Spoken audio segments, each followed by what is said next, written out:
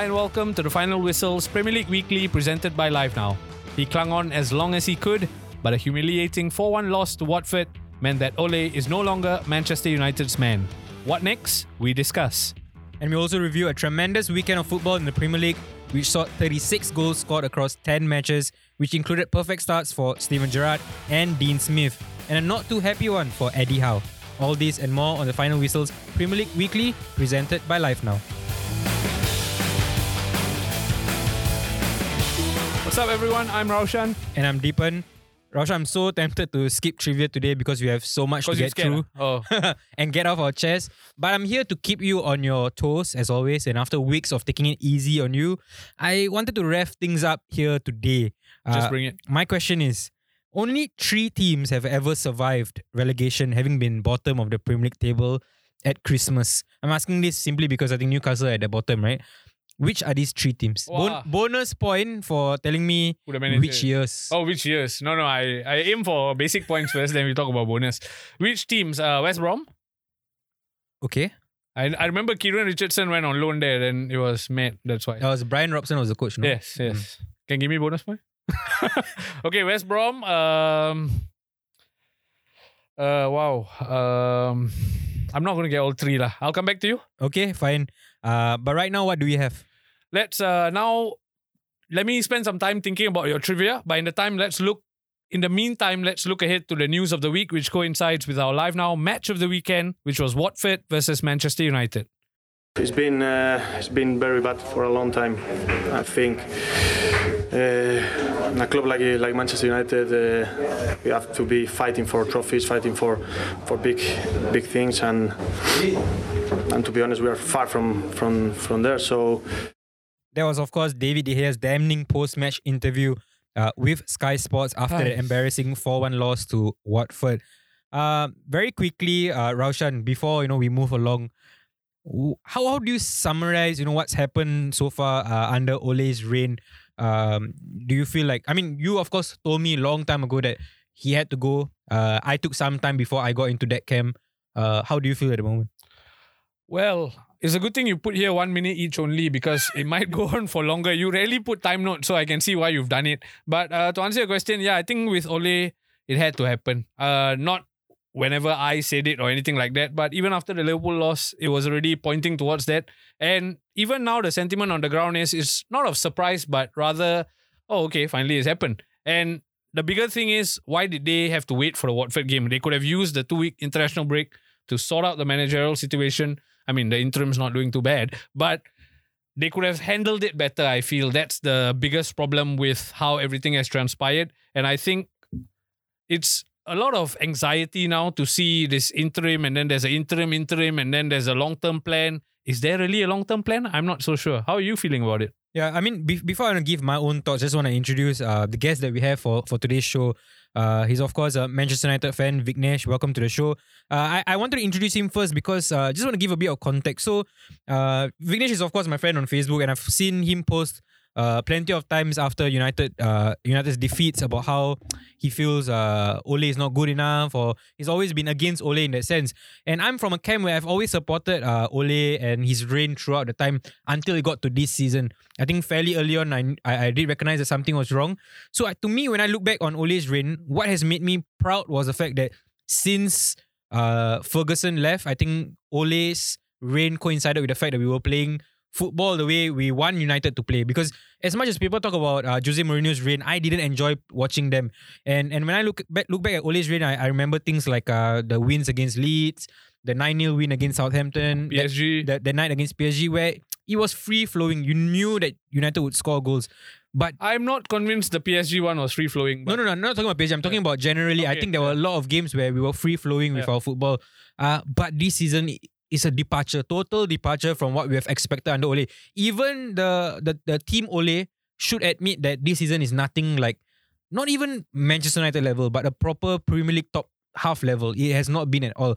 The very fact that against Watford, the 4-1 scoreline flatters United, no? Yeah. I think without De Gea or without certain bad finishing for Watford, it could have been worse. And that's the story of most of our season, right? Yeah, and that to me like you say, it's far too late that we sacked Ole. But now we've got to look forward, and that's where I want to bring Vignesh in. Vignesh, of course, you've watched United all through these last few years. Sorry, before you look forward, Vignesh, just very quickly, sorry about this.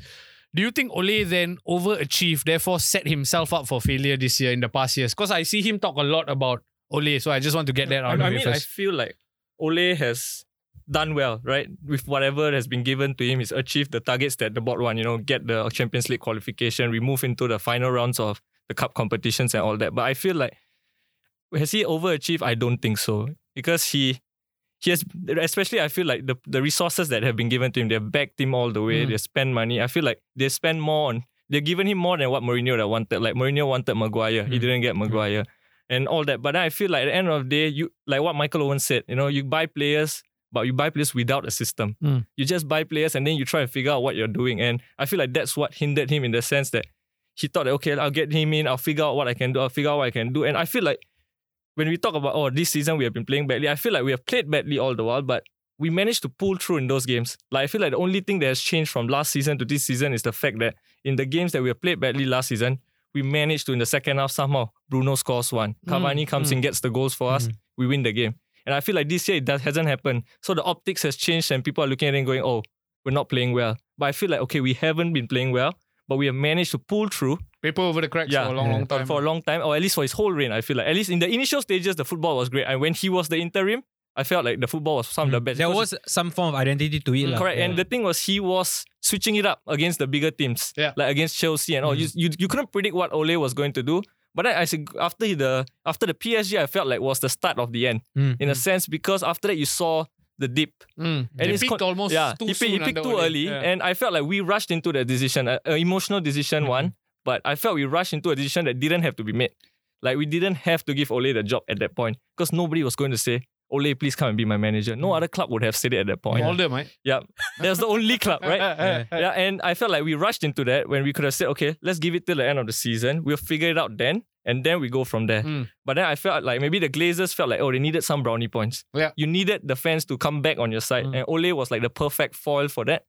Because you know that, okay, Ole is not he's not volatile. He's not going to come out and say, the Glazers didn't give me this. Or the Glazers are not spending enough. Yes man almost. Yeah, Ole is a very... But when I look at Ole's reign, right, one thing that I have to say is that I think year on year, to me, I saw progress. In a sense where we were not anywhere near challenging for like a title. We did finish second year, far off City, of course. But the fact that we were getting into finals, semi-finals, I thought, okay, finally we are there or thereabout. So to me, I was really looking forward to this season. Yes, I did say at the start, I don't think we will win the title, but I was looking forward to the next step we're going to take. But we didn't even just make the next step. We fell so hard, so far from what we were doing. So that was why there was such disappointment from me, and which is why after the Liverpool game, to me, there was no way he can continue because it's a total departure from what we believed in. Now, going back to the Watford game, of course, what are some things that you saw that was synonymous with his reign? I mean, to me personally, I thought we started off very nervously. I think a lot of times where we couldn't even hold on to the ball for a few passes, and this is against a Watford team that clearly saw the deficiencies in our squad, where they were doing targeted pressing on in certain individuals of the thing. So from there, what my next question would be is, what are some problems now that needs to be addressed? Raushan, start with you. Wow, where does the list start? What are some problems on the pitch, you mean? Yeah. Wow, on the pitch. I mean, at the start of the season, you used this analogy that has stuck with me, this donut analogy. And yes, there's a gaping hole in the middle of that United team. I'm sorry, but yes, even with Carrick's first game, he used McFred in the middle, somehow got the result. But it's not a midfield pairing that fills me with confidence. In fact, I read a tweet that the United bench has a stronger midfield pairing than the United team on the pitch. The United bench being Darren Fletcher and Michael Carrick. And that is sadly true because they possibly could do a job. And I think that's the biggest deficiency. And you talk about Ole being backed, right? I almost feel like he was backed, but with a lot of players who weren't necessarily his top choice, and that had a part to play in his demise. Not just Ronaldo. Van der Beek would have never been his choice. I'm sure. Yeah. I'm sure Ole never wanted Van der Beek. It's so clear. Right? And I mean, clear as day because he never plays him. So obviously, and ironic that Van der Beek went on to score that late goal for United, right, in the 4-1 defeat. But yeah, that's where the biggest problem lies, on the pitch. But I think there are bigger problems than that. The on-pitch problem is still manageable, provided the higher-ups do something about it. And I think that's where more focus needs to turn to. Right now, the season is still we are very early into the season, There's still football left to be played. So they need to get this interim appointment right. Like Vic said, if they're going to, for example, if Carrick goes on a run and then they think, oh, Carrick's not bad, maybe he'll do until we get a Poch or we get a Ten Hag, then we're going to set ourselves up for failure again if we go down that road. You need someone to come in and do a cleanup job now. Ole came in after Mourinho's toxic reign to do the cleanup job. Somehow you call someone for a cleanup, you make them your wife. A bit weird, right? Yeah. So similarly, whoever is coming in for a cleanup job now needs to know that they're there for the cleanup job, or go out, break the bank and get Pochettino, and then that way at least you can move forward as a team. Yep. Vignesh, just want to bring you in here. I mean, one of the things, or rather theories as to why United haven't performed this season has been aimed at Cristiano Ronaldo, which I slightly agree with. I don't agree with wholeheartedly, but I do feel that Ronaldo was a signing that wasn't needed, in a sense where I think we had to make the signing because he was probably going to City and there's no way out. You've got to sign him, because if you went to City, I think there'll be bigger problems for Manchester United. For PR perspective for the Glazers, they would have never recovered. Yeah, from that, right? and to me, I think when you look at because people's retort to this point will be, but he's been scoring for you. I mean, he's won you the game against Villarreal. He's won you the games against Atlanta. But I think he poses a bigger structural problem, which can be solved by a good coach. So a good coach will come in and say, you know what, Ronaldo is the first member in my lineup. How can I build around him in such a sense where his off the ball deficiencies don't affect us so much? But Ole, I think, never did that. I think that's where Ole was tactically naive. I think the Ronaldo signing was forced upon him, right? Yeah. But instead of going back to the drawing board and saying, okay, we got Ronaldo, what do we want to build around him? He just took out the striker from last year, put Ronaldo there, and say go out and do the same And it doesn't work that way. Clearly, it doesn't work, right? Yeah. So I mean, because I think Ronaldo has scored almost all our goals. He saved our Champions League campaign, right? To be honest, right? But I think I told Roshan this. I feel like when Ronaldo was signing for United, I said I think he will be the cause for Ole losing his job, right? Because the fact is that Ronaldo is not a player that we necessarily need at this point. Yeah.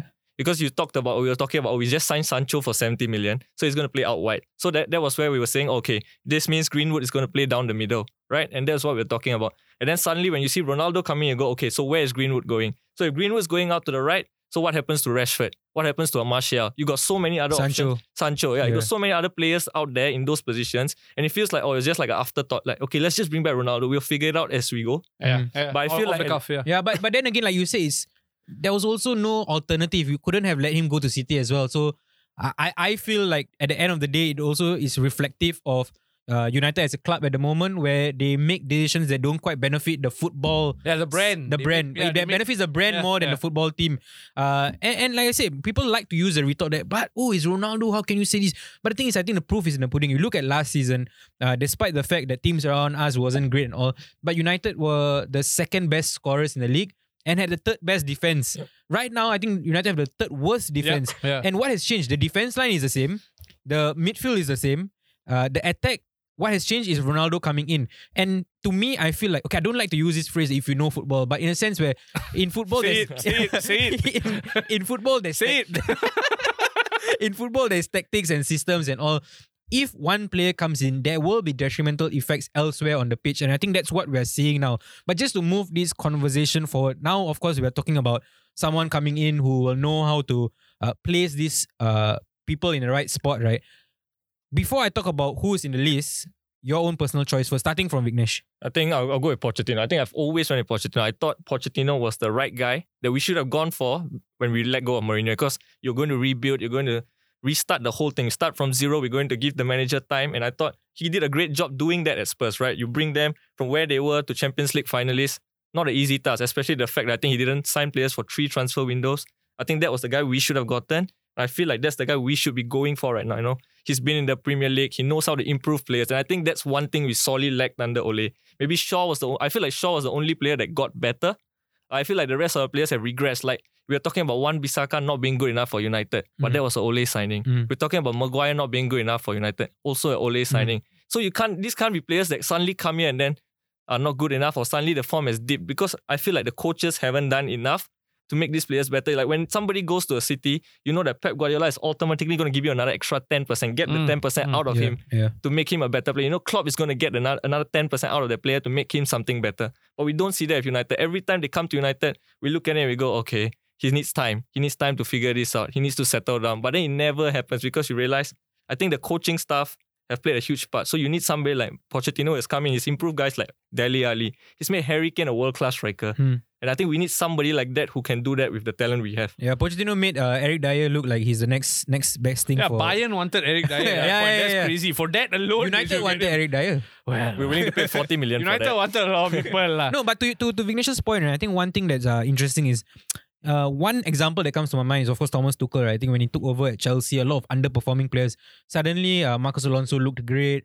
And in recent times, Ruben Loftus-Cheek seems like he's become the new... The way Tuchel uses his squad is amazing. Amazing, yeah. Like, just the depth. And I think United have that much depth in their squad. They just need someone to come in and tap on it. Yes, and to me, I feel like that's why we need somebody who's going to come in and like what Vignesh said, bring in the 10 to 20% extra that these players have. Because to me, look, I know people criticize me for backing Maguire so much, but I cannot believe that someone who was so impressive at Leicester that Pep Guardiola wanted him, someone who's been so impressive at the There's national... a team here. City want a player, we get the player, then he bombs. Yeah. Sanchez, Maguire. Yes. To a lesser extent, Ronaldo. And to me, I feel like in a proper system, Maguire will work well because to have paid so much for him clearly saw something. Clearly Pep Guardiola saw something. Clearly Brendan Rodgers saw something in him to be playing, and he was he was excelling so much at Leicester.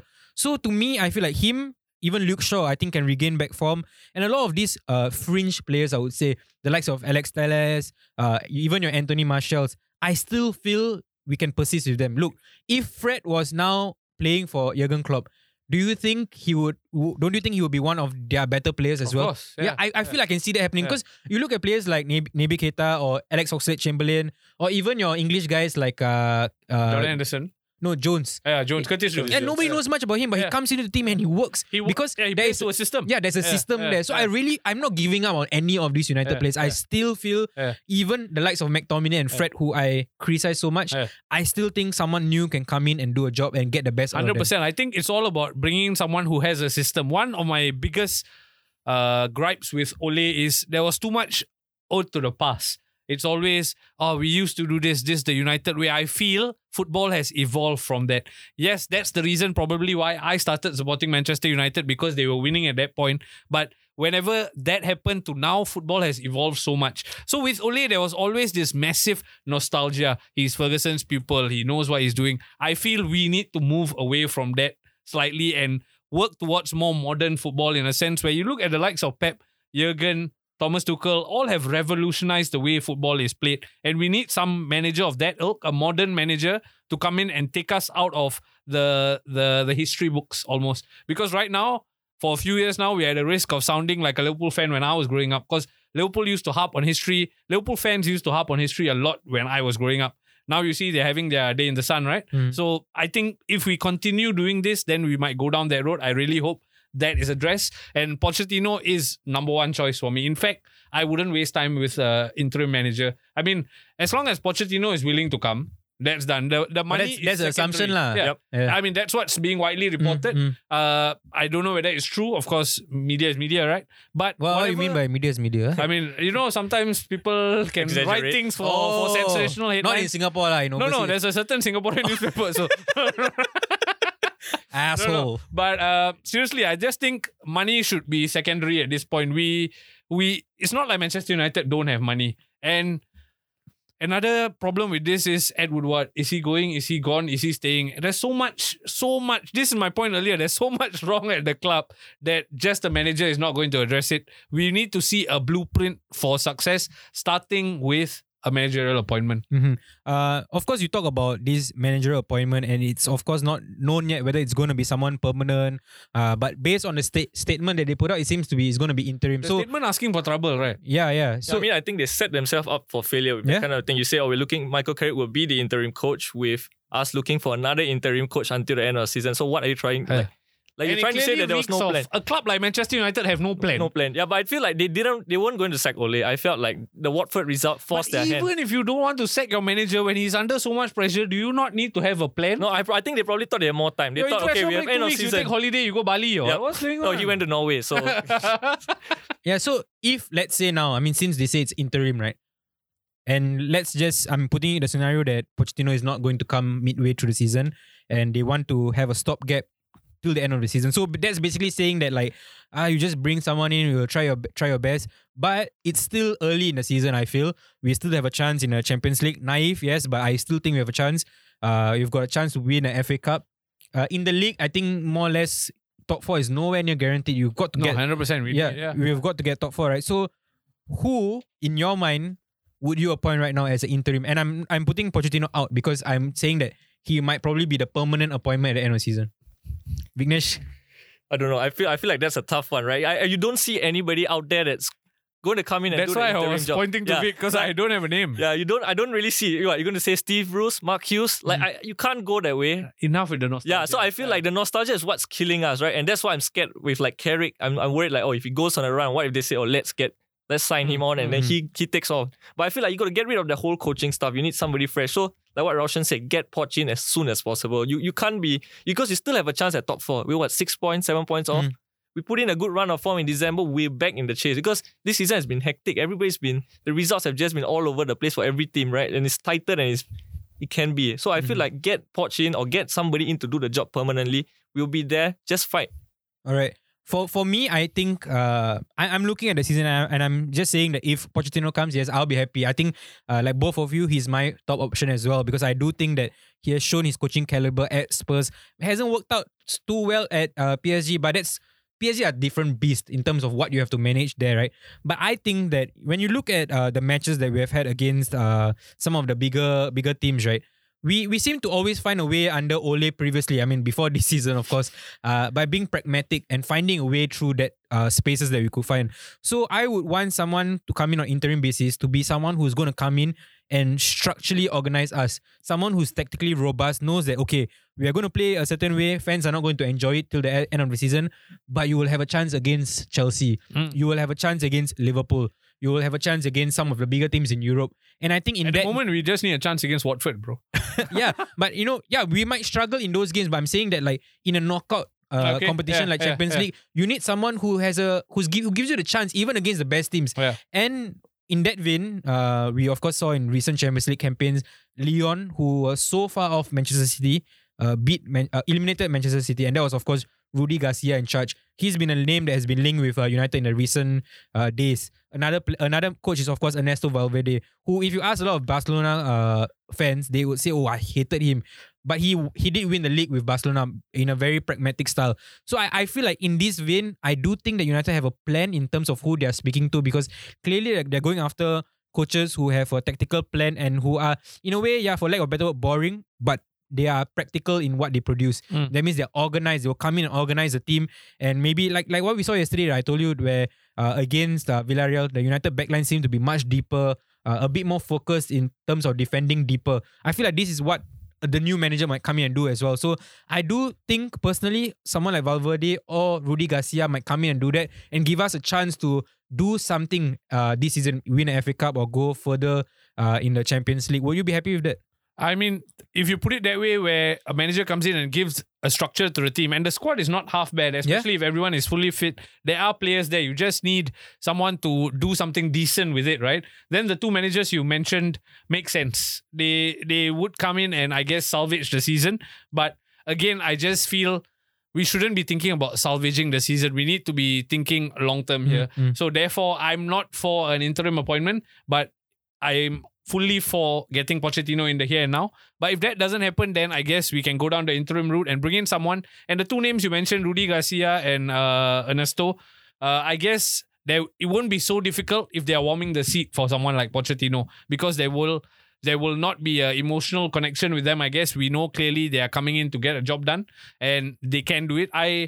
I do think top 4 is going to be very difficult because 3 of the top 4 places are already confirmed. And then you got Conte at Spurs. So whoever comes into Manchester United is going to go essentially toe-to-toe with Conte at Spurs and Arteta at Arsenal for that final 4th position. So it's going to be very difficult. I mean, all due respect to West Ham and all that, I don't see them lasting the course. But yeah, so whoever comes in needs to have a structure, and for that reason alone, perhaps those two names mentioned might make sense. Yeah, and to me, I just feel like the options that I mentioned, to me, is by far a better option than keeping Carrick there till the end of the season. I mean, people say we looked better in that game against Villarreal, but to me, I think long-term wise, if you want to achieve something, like I said, you need to go, as a fan, I want to go up against a game against Chelsea, knowing that we have a chance. With Carrick, I really don't know. I really don't think so. But with like someone like Ernesto or like Rudy Garcia, I might think, there could be a tactical plan. My only worry with that is they are nowhere near proven in the English Premier League. So is Rudy Garcia a Watford manager before? I don't think so. No. But I also feel like the point here is how will the players react to that? They know like, you're going to be in the job for 6 months. Yeah. That's So, a good point. These like, are the Like, I don't have which to is why, listen to you, which is why you all say I mean, in the first place, we don't agree with interim in the first place, which I agree with. And the thing with Carrick is like people are looking at him now and saying, but you were part of the problem. Right. Exactly. The breakup is not clean, right? Yeah. Like, you know what I mean? If you are part of, and we are hearing things like Carrick and McKenna were the ones that were running the day-to-day sessions. They were the ones that were in charge of putting out the team and all that kind of thing. So when you hear stuff like that, you go, so what has changed now? In the sense that, okay, Ole is gone, but the fact is the people that are the ones that are doing the day-to-day stuff are still there. Exactly. So how the players are not going to look at it and say, oh, this is a clean start. They're still going to look at it and go, okay, it's just that Ole is not here. But they're going to go through the motions. I felt that we saw that a bit yesterday, right? The first 20-25 minutes, a bit, we were so unsure of what we were trying to do. It took us 60 minutes, the substitutions in the end. I think that was one thing Carrick got right? Yeah. Got the substitutions, the timing of it right, and then the tempo increased. Surprisingly, in that game against Villarreal, Unai Emery got his substitutions wrong, and then Carrick got it spot on, and somehow we flipped the game. But yeah, again, Carrick doesn't fill you with confidence for the long term. So I really think they need to address it, and they need to address it soon because December is going to be busy. Yeah, and of course, I think we can talk about United all day, but we've got to move on to the other results in the Premier League. Starting off with Leicester City against Chelsea. Of course, Chelsea 3-0 winners over Leicester City. Sorry, just have to ask, when is it time where we say Brendan Rodgers could be in trouble here? Rodgers out. Not Rodgers out, but no, Ole out. You want Rodgers out? But is there a possibility that if things continue the way they have, because I can only remember that result against United being the positive one for them, but how long before we start saying Rodgers could be in trouble? I think it would take something more dramatic than that. I think Rodgers has earned himself a lot of time. I know you're not a fan of Rodgers, but for me, I feel Rodgers won the FA Cup and then he won Community Shield. For a club like Leicester, okay, we can go back to the Premier League success, but this is their level, right? But if they drop off and then suddenly they find themselves in the bottom half of the table and within touching distance of relegation, then I think the owners will start to panic a little. But apart from that, I do feel Rodgers might stay on for as long as he's given to try and steady the ship. Vignesh, coming to you now. Chelsea, of course, very, very convincing winners here. I think more than Leicester being bad, I thought Chelsea were fantastic. And again, midweek, a fantastic win against Juventus. Did you foresee this? I mean, when Tuchel took over, do you foresee them to become such a force that they are now in the Premier League? And in your mind, are they the favourites now for the title? I think it's still Man City's title, I feel. But then I felt like when we saw Chelsea at the start, when Tuchel took over, it was usually like 1-0, 1-0, and you're thinking, oh, this team is just going to grind out results. But then suddenly this season, you see they've like opened up and they're playing so much more attractive football in a sense. And it feels like they're not even at 100%. You know, you've seen injuries, Lukaku is out, Timo Werner is out, but then they're still just going on and on and on. It's scary to see that. But I feel like at the end of the day, when Pep showed how to beat Chelsea this year, right? He pressed them so high up that they didn't have time on the ball. And I feel like that's what's going to take. And I feel like if Chelsea lose to City again, then the title race is back on. And I feel like that's what's going to happen because City seem to also be doing it at the same consistent level. And you can't fight that kind of a... I disagree because I feel City have their eyes more set on the Champions League. I feel Chelsea already have the Champions League, right? And to be fair, both are world-class teams, so the title will go to either one of them. But at the moment, I feel the way Tuchel has oiled this Chelsea machine is unreal, bro. Like, just look at that squad depth. Like, last night against Juventus. Completely dismantled them. Ruben Loftus-Cheek coming off the bench, doing all those things. Like, the squad depth is just, you got Ross Barkley, who's a bit part player, suddenly playing a big enough role in that team. And the fullback game, I think, many years ago, Pep Guardiola reinvented the fullback game. I feel Thomas Tuchel has almost taken it to another level where both their fullbacks, unfortunately Chilwell is injured, but both those fullbacks are their top scorers now. Yeah. And it's not just top scorers, top assists as well. So there's a lot to be scared of with this Chelsea side, and I do think Chelsea are the team to beat Yep, and we had a couple of 3-3 draws in the Premier League, Newcastle and Brentford, as well as Burnley and Crystal Palace. Aston Villa on Steven Gerrard's debut, running out 2-0 winners over Brighton. Watford 4-1 winners over Manchester You United. want to talk about that? We haven't spent any time talking. Wolves 1-0 winners over West Big Ham. result, that one. Yeah, and Wolves seem to be on a trajectory upwards. Norwich City also Dean Smith's debut and 2-1 win for them. Told you Dean Smith will do it. Yep, and Man City 3-0 winners over Everton. To me, Everton are looking more and more woeful by the You week. take Benitez as an interim. No I mean, chance. he's as pragmatic as it gets. Yeah, that's true. You won't get anybody as pragmatic. I mean, how to piss off Liverpool fans? First you manage Everton, then you come and manage Man U, sure. And Antonio Conte's Spurs with a 2-1 win over Leeds United. Oh my God, the first half of this game was by far one of the worst halves of And the Premier League second half football. was, many people were saying, what exactly did Conte say at halftime? Because the second half was night totally and day, transformed. Yeah, but the game I want to talk about now in length is Liverpool. right? Sure? Because you backed Arsenal in the beginning. Liverpool 4, Arsenal 0.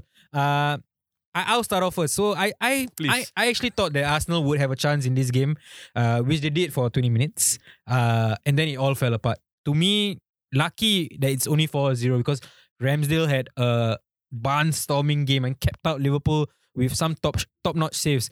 But my question now is this. I of course had Arsenal quite high up in my regard, and I thought this season they will do quite well. Even though I did say the games that they won were against lesser teams, you would say. Where does this result leave them? Do you think this result is a reflection of where Arsenal are at, where there's too much hype but nothing to show for in a sense, or do you think that it's because Liverpool are just streets ahead? For me, it's because Liverpool are streets ahead. Like, I mean, I'm looking at the Premier League table here. Arsenal are still 5th. They are, 3 points off 4th place. Yeah. And it's very hard to wipe off the good work that Arteta has done. Yes, plenty will argue it was a winnable run of fixtures. That's where he gathered momentum. But regardless, maybe that is his level. And that level is okay for Arsenal. They're going to beat the smaller teams, but struggle against top-tier opposition. No, but struggle is fine, but to... Like what United did against United, right, where they were so far off, and then I had to suddenly say, you know what, Ole, no go. Yeah. But this was so similar. But I looked at Arsenal's recent record against Liverpool, and it's always been this sort of a dismantling. So nothing has changed, basically. And essentially, yes. Yeah. And I think that's okay for Arsenal because I think with the players they have, this is the level they have. You bring up the comparison to United versus Liverpool, but with all due respect, Arsenal don't have as good a squad. They work better as a unit, clearly. Not going to deny that. If not, Arsenal fans will be after me.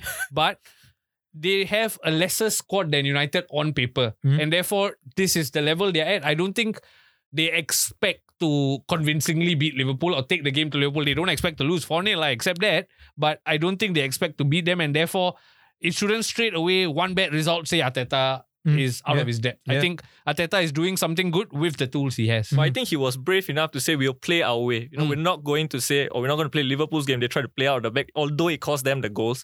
But they were brave enough to say, okay, we'll play our way and we'll see what we get out of it. But the fact is, Arsenal are nowhere near Liverpool at this point. But I feel like Arteta knows, okay, it's a work in progress. We're getting there. We're not going to get anywhere by, I think, trying to be conservative against these bigger teams, right? So we go out there, we play our game. If we get a result, we get. If we get hammered, then that's part of it. I feel like I think it was a much better performance. If you look at the Man City game against Arsenal, right, that felt like, okay, that was like 11v11 practice, attack versus defense. But I felt like this one, Arsenal came out and said, okay, never mind, we'll try and play. But then you saw Tavares making those missed passes and all that. Then he just Tavares collapsed. had a shocker. Yeah, it was quite a bad game for him. But then you felt like, okay, but you saw that they were still trying to do that. They were still playing out of the back. They weren't saying, oh, let's lob the ball forward. Hopefully we clear the ball and we get out of it, right? But I think that's going to be good for them long term because it shows that, okay, Arteta has a plan. We're going to stick with it. Hopefully it works. We get the right players in. And if, okay, we get hammered now, maybe in a season or two, we get better. We close the gap. And then we will eventually be back in the top 4. Yeah, so I agree with that notion, which is why I have felt that Arsenal are on a good trajectory. I think they will improve as time goes. But to me, to your point about how you say, United don't have, Arsenal don't have the same squad as United do. But then, aren't these the players that Arsenal fans hype up week after week, talking about Emil Smith-Rowe, Saka, Gabriel and Ben White being some of the best defenders in the Premier League. They like to talk about Aubameyang being one of the best strikers. Thomas Partey gets into most midfields in the Premier League. So I don't quite agree with the sense that they don't have the players. But to me, the question would be, how long do they trust the process before we start looking at them as a club that should be pushing Liverpool, City a bit tighter? Any of those names you mentioned, they don't get into the top 3 teams in the league, i.e. City, Liverpool, Chelsea. None of those names mentioned. You don't think a Partey gets into Liverpool's midfield? I don't think so. Not based on... I mean, Klopp has this magic to make any midfielder work to his system, but based on Liverpool's strongest 11, I don't think Partey is in there. Fabinho is definitely in there. So already that position is occupied. So that's my point here. I think Arsenal know the level they are competing at. Yes, all these exciting young players, Emil Smith-Rowe, Saka, Ben White is fairly young. So they are building for the future. And I think for them, success is a good cup run and top 4. That's Arteta's aim. And if he achieves that, he will stay in a job. Okay. Let's now move on to the fantasy radar. We'll look at who stood up from Before that, can I just try the trivia? Yes. So I said West Brom, right? You've been Googling or what? No. It seems like it. Hey. I see the movement on the scroll. Blackburn? Nope. Oh, fuck. Portsmouth? You want to name all the teams that are now in the championship or what? No. Derby? No. Crystal Palace? No. Just now you say West Brom, right? Yeah. West Brom is West Brom is one line 2004, 2005. Yeah, 2004, 2005. So bonus point. Your back start. Okay. Come two back more later. teams. Come Later. back later, yeah. Okay, fine. Right now, Googling. let's move on to the fantasy radar where we look at who stood out from the FPL perspective.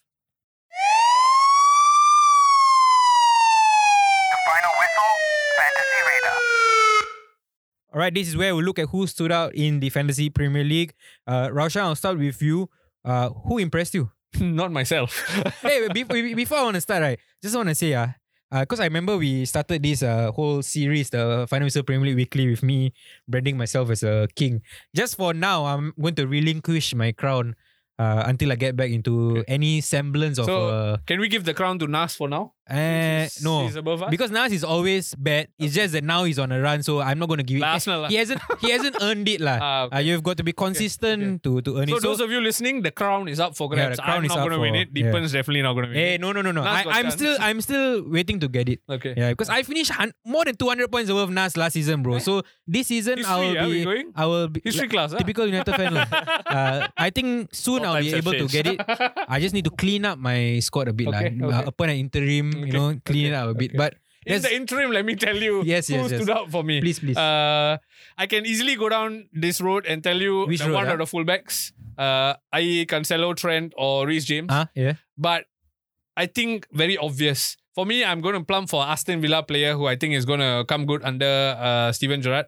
Yes, his position is still a bit up in the air, but I feel Ole Watkins, despite not just scoring the goal, but he started on the left and then for that goal, he drifted into the middle and then scored a fantastic goal. He looks like a player who's going to go on a good run. And I think Danny Ings might struggle because maybe he's rushed back, and a new manager comes in, suddenly you're like, coach, I'm ready to play, coach. I don't think he's ready. So Ole Watkins might go into this festive period trying to get some goals, and I think he will, especially because I feel I'm going to spend a lot of money on my defense, get one of those fullbacks I mentioned earlier, so I might try and get a cheaper striker, and Ole Watkins fills nicely into that bracket. All right.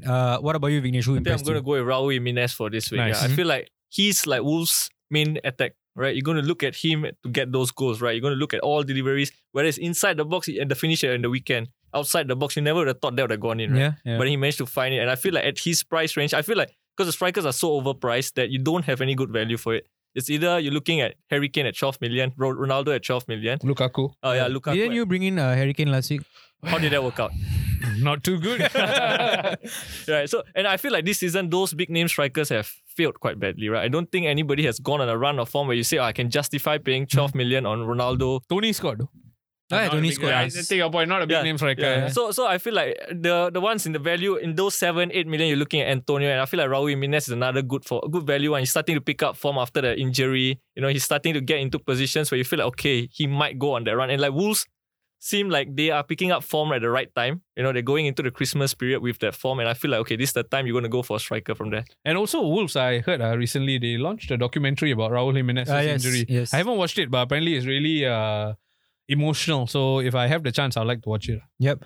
For me, I think the player that stood out for me was actually in the last game of the week, which was Spurs against Leeds, Sergio Reguilon. He Called it. King Yeah, called it. The former King called it. But I didn't put him in. Oh. You never listened to yourself. Yeah, Last week I don't ever listen to myself. Okay. Tyron Mings also was another player I talked about last week. Clean sheet and a goal also, right? Yeah. This is my problem lah. Anyway, Sergio Reguilon, I think his goal came from a set piece opportunity where he followed up from Eric Dyer free kick. But what's been impressive is that I think what I mentioned last week as well, the whole tactical game plan of Antonio Conte, where one of the wingbacks will definitely be playing like a winger, and this was Sergio Reguilon. Especially when you look at the fixtures that Spurs have coming up, they've got Burnley away, Brentford at home, Norwich at home, and then Brighton away, and then Leicester away. Their next tough game is actually Liverpool, which is on game week 18, which is still some way away. So I think not only are you guaranteeing, okay, I wouldn't say guarantee with Spurs, but you have a good chance of getting clean sheet. And with the way Reguilon has been playing, you get a good chance to get goals or assists as well. So definitely a player who impressed from me. As always, listeners, if you agree or disagree with our choices, tweet us at @TFinalWhistle and tell us who stood up for you as well. Right now, we've got to look ahead to the matches ahead in the game week ahead in Who's Next. Right, this is Who's Next, where we look ahead to matches in the Premier League, whilst also picking out some FPL assets to consider. For the forthcoming campaign, Live Now will offer single match passes for the Premier League and provide a flexible option for football fans in Singapore with the ability to purchase pay-per-view passes for one fixture per match week. And Christmas is around the corner, so we're having a good giveaway. So why not try and win some free passes? Don't forget to go to our Instagram or Facebook page at @TFinalWhistle to find out how you can win 3 free Premier League match passes each week for yourself. And this week's Live Now match of the week is, of course, Liverpool against Southampton. Is this fairly straightforward? I mean, the last time we said this was Liverpool against Brighton, where Liverpool at Anfield and me and Raushan were both like, 3-0, 4-0, all the big scorelines came out. Is this going to be it for Liverpool? Is this the game where Liverpool run out really, really convincing winners? I don't know about really, really convincing winners, but at Anfield, I think they would get the job done. They're playing midweek. Well, Liverpool are playing midweek in a dead rubber, but still. No, they're already guaranteed. They're guaranteed top spot as well, I think. So, but having said that, I did hear a Klopp press conference where he said he might still struggle to rotate all 11 of his players. So somebody, some way or some shape or form is going to be involved. So there might be fatigue. But going up against Southampton, who recently lost to Norwich, and I'm just looking at Southampton's overall form. Okay, sneaky couple of 1-0 wins against Leeds, against Watford, against Aston Villa, but I think this might be an assignment a bit hard for Southampton, and I expect Liverpool to win this. Yeah, what about you, Vignesh? Do you see this? Southampton beat Liverpool like last year, the one where the manager was crying. Yes. But I mean, simply because it's a similar style, right? They have about pressing as well, which Correct. might be beneficial for Southampton. But do you see upset I think happening? Liverpool are going to run out comfortable winners here. I don't think Southampton have enough. And Liverpool just look too daily. You don't know where the goals are coming from. Like suddenly you just see Alexander-Arnold pumps the ball in. Out of nowhere you see Mane running into the box and he gets a goal. And like it feels so dangerous. And I think Southampton are going to be in for trouble this week. All right, Roshan, predictions time. Your prediction plus your first goal scorer. Okay. I say this one. Sorry, last week we all predicted a United win, right? Against Watford. No, I said 4-1 Watford. What? And I also said Maguire red card only to get the sack after. Oh, this one is a post-match review or? Roshan, just give us some tips. We might head to Singapore Pools later. I say Liverpool 2-0. And your first goal scorer? My first goal scorer will be Diego Jota. Do you have him in your FPL still? Yes. Okay, good. Yourself, Vignesh? I think 3-0, maybe Mane with the first goal. Do you have money? No, I have Salah. Okay. But I'm banking on an assist there. Okay. Can. For me, I think it's going to be a rout. I think I'm going with a 6-0. Oh. Your reaction though. I'm going with a 6-0. 6-0, alright. I shave botak. You say You 6-0, I shave botak. You say 6-0 You say Okay. 6-0 Liverpool. Next episode I'm not coming. Mo Salah with the first goal. Okay. 6-0. No. I shave botak. 6-0 you shave botak. Okay. Regardless of who So we're scores going to first. captain Salah, right? Yeah, probably. Yeah, I mean, that's usually our last segment where we talk about who captains. But to me, this week is a no-brainer. You have to captain Salah. I'm no? thinking Reece James, but then later we talk lah. Okay. Yeah. Other games, of course. The first game of the weekend is, of course, Arsenal. You say you shave botak. Yes. Arsenal. Sponsored by Manscaped, right? Of course. Arsenal Lawnmower against 4.0. Newcastle. Saturday, 8:30 p.m. kickoff. We saw Newcastle last weekend. Of course, Eddie Howe's first game, even though he wasn't there because he has got COVID. But Newcastle, like you mentioned, Vignesh, at the before we started recording, where it seemed like a team that's going to score but not keep the goals out the other side. Do you see this being a topsy-turvy game for Arsenal and Newcastle, or do you see that Arsenal are going to run out convincing winners? No, I think it's going to be end-to-end, right? Because you have seen Arsenal this season where the first half they play beautiful and then second half you see the collapse. Yeah. And I feel like that's where you're going to see Newcastle, if they're a bit more adventurous, they're going to come forward, they're going to try and press Arsenal and see whether they can get the goal. So I think it's going to be high scoring.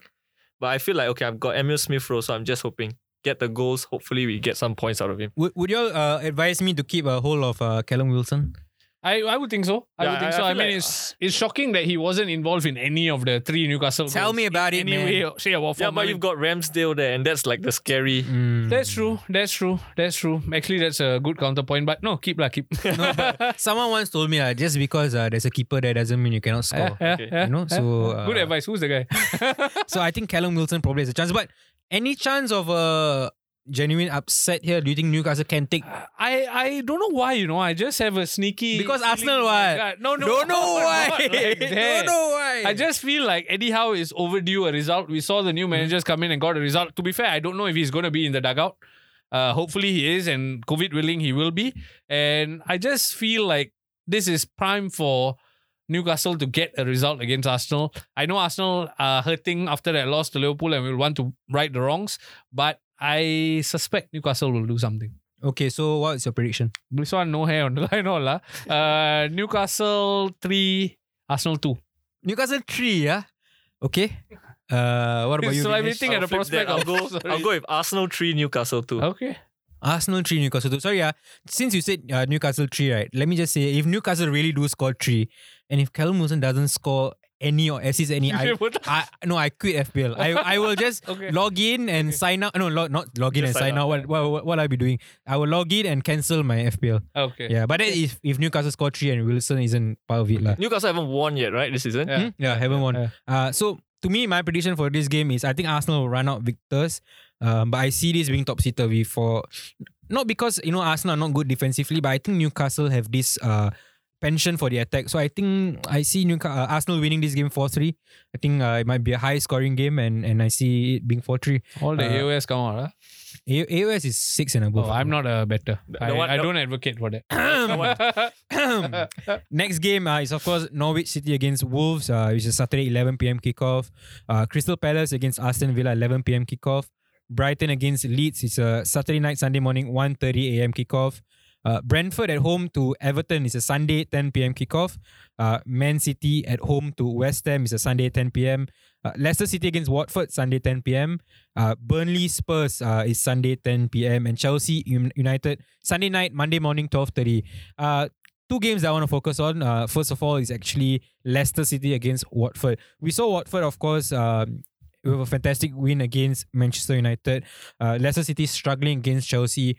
Do you think this result will go a long way in determining where both sides go in this season? Simply because some people might be saying that the Watford win against United was because of how bad United were. Some people were saying that Leicester City, they played that way because it's Chelsea. So I feel like a win for either sides might, give them the platform to go and do well this season. So in that vein, who do you see doing well this game? Two things there. Because I feel Leicester have been fairly sleepwalking throughout the season. I think they had that standout result against Manchester United, and then apart from that, it's been a bit of a blah season for Leicester. Watford, yes, they were as good as United were bad. But results like that, especially when you're in the lower reaches of the table, give a team so much confidence. A new manager like Claudio Ranieri, so much confidence. And don't forget, Ranieri is going up against his former employers, Leicester. So there'll be some good feel-good factor there.